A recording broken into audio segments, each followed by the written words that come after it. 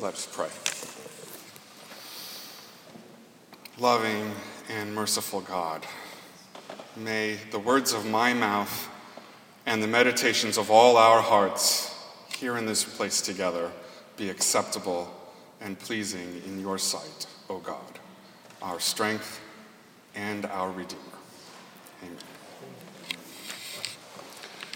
I wonder if any of you have had the experience of rereading something that you've read perhaps dozens, perhaps even hundreds of times before, and finding something completely new in it. Some detail that you never noticed, some nuance of meaning that you never quite grasped, some question that you never asked yourself. That happened to me as I prepared for this sermon. I find the Bible has a way of doing this to us, of speaking to us in whatever place we find ourselves, of addressing our needs and our issues and coming to life in a very personal way. I think it has to do with the way that our perceptions change, so that we see different things each time we read. The way we relate to Scripture depends on many factors, including our emotional state, personal issues we're struggling with, and the concerns of our friends and family, and other things. So as I pondered Mark's account of the baptism of Jesus, I found myself fixated on the phrase in verse 4, that John was proclaiming a baptism of repentance for the forgiveness of sins. Wait a minute, I said to myself. My understanding of Jesus includes the idea that Jesus was without sin, that Jesus' sinless life allowed him to be the unblemished sacrifice that gained the forgiveness of sin for all of humankind. And if that is the case, I asked myself, why did Jesus need John's baptism? Where did the idea of baptism come from anyway? What does it mean? What did it mean to Jesus and to the people of Jerusalem in that period of history? I had a lot of questions just from noticing that one little point. So I did some research. And I found that the rite of baptism has its roots in ritual purifications, washings that were a strong part of Israelite tradition. Scholars indicate the literal meaning of the Greek word baptizo is to place into. And so baptism involves placing something or someone into a new relationship with something or someone else.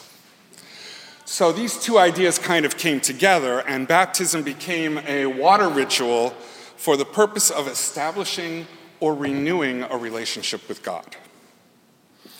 By the time of Jesus, baptism was one of the 3 ritual requirements for a Gentile who was converting to Judaism. Those 3 requirements were circumcision for males, baptism with multiple witnesses, and making a formal offering in the temple in Jerusalem. Now, since that was the only context officially recognized by the Jewish religious establishment, participating in baptism would have been somewhat embarrassing for a member of the religious establishment. So then the question is, why would Jesus need to participate in this ritual? And one reason I find in the idea of repentance. We mostly think of repentance as a call to turn away from sin, but it also includes a requirement of turning toward God. This component of repentance is implicit in the understanding that baptism centers on the creation or renewal of a relationship with God. In fact, some people recognize sin as that which separates us from God. So in that case, turning away from sin also implicitly includes turning toward God. So one reason that Jesus would participate in a ritual baptism is to express the importance of a reverent relationship with God. A second reason that Jesus may have participated in this rite is to model humility to his followers. This is the humility described in Philippians 2, verses 5 through 8. Let the same mind be in you that was in Christ Jesus, who, though he was in the form of God, did not regard equality with God as something to be exploited, but emptied himself, taking the form of a servant, being born in human likeness. And being found in human form, he humbled himself and became obedient to the point of death, even death on a cross. This is the humility that expresses itself as love for the other, the humility that puts the other's needs before one's own needs, the humility that recognizes and celebrates our common human dignity. This is the humility embodied in the life, death, and resurrection of Jesus Christ. And Christ first expressed it in his submission to the baptism of John.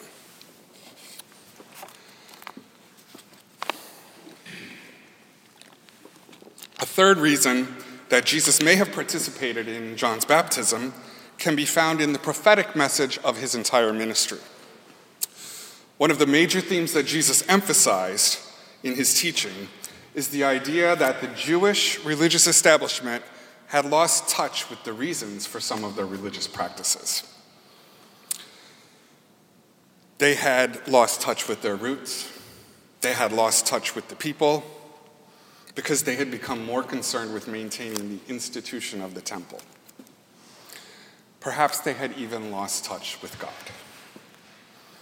The formal sacrifices and offerings for sin, for purification, have become more concerned with maintaining the purity of the temple than with the people.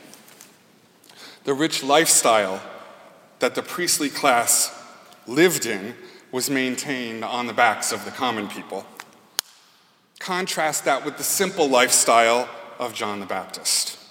The text tells us that John wore clothes made of camel hair and a leather belt. Clearly, these were simple but functional garments. Similarly, John ate food that was readily and naturally available, dried locusts, and honey that were harvested from the environment around him. And John proclaimed an accessible message about forgiveness for the common people. By submitting to John's baptism, Jesus aligns his newly inaugurated ministry with this message of simplicity and salvation for the people of God. And these are all good reasons for Jesus to participate in John's baptism, even though Jesus did not explicitly need the forgiveness that John's message offered. And yet, I think there's something more to it. You see, throughout the history of the relationship between God and God's people, there's a tension between God's separateness, God's otherness, and God's desire for a relationship with people. The First Testament lesson this morning describes creation. It describes the first act of creation. And it shows that part of that first act was defining a distinction, separating light from darkness, and yet announcing that that difference is good. The whole history of the people of Israel is a tug of war between the holiness and the otherness of God and the undeniable love of God for God's people. God's otherness is characterized in the God of Moses who dwells upon God's holy mountain and cannot be approached except through God's designated intermediary, Moses. At the same time, God is providing for God's people, providing guidance and protection in the form of a pillar of fire and a pillar of cloud, and providing sustenance by providing manna from heaven to feed God's people. The God of the Israelites is even distinguished from the gods of the surrounding country because the God of the Israelites is a God who goes with the people wherever they travel. The gods in the surrounding areas were generally associated with a specific geographical location, the city where their temple was. Even the priestly class in the beginnings of the Hebrew people, a large portion of their duty was preparing the tabernacle, the tent that God dwelled in, and carrying it along with the people. And in the incarnation of Jesus Christ, we have the ultimate expression of the love of God. A God who reached into our human context and became one of us, experiencing all that it is to be human, while still retaining the divinity of God's nature. The decision of Christ to participate in John's baptism of repentance for the forgiveness of sins represents an act of solidarity with all of humankind. It's an expression of the humility of God's nature, of Christ's nature. It is the manifestation of God bending down to encounter humankind, to understand what it means to be fully human. And at the same time, it is a prime example of humankind being lifted up to the fellowship of God, the Creator. It's a statement that says, maybe we are not so different after all. And if that's the case, if God and humankind are as similar as this action implies, then maybe our human differences are smaller than we believe them to be. This spirit of solidarity is the same spirit that I have found embodied in the mission of Presbyterian Welcome. I was raised in a quite conservative Christian environment, and I arrived at my stance on LGBT issues by personalizing it, by thinking about it in the context of my children, and realizing that I would not want my children to be treated any differently than anyone else if they were to come out. That's the context that I brought with me to Presbyterian Welcome. But after working with Presbyterian Welcome for the last 6 months, they've opened my eyes to many other dimensions of this work. It's work that takes a stand of solidarity with those who have been mistreated or told that they are somehow less because of their sexuality. It's work that seeks to bring a voice to the voiceless within the context of the PCUSA.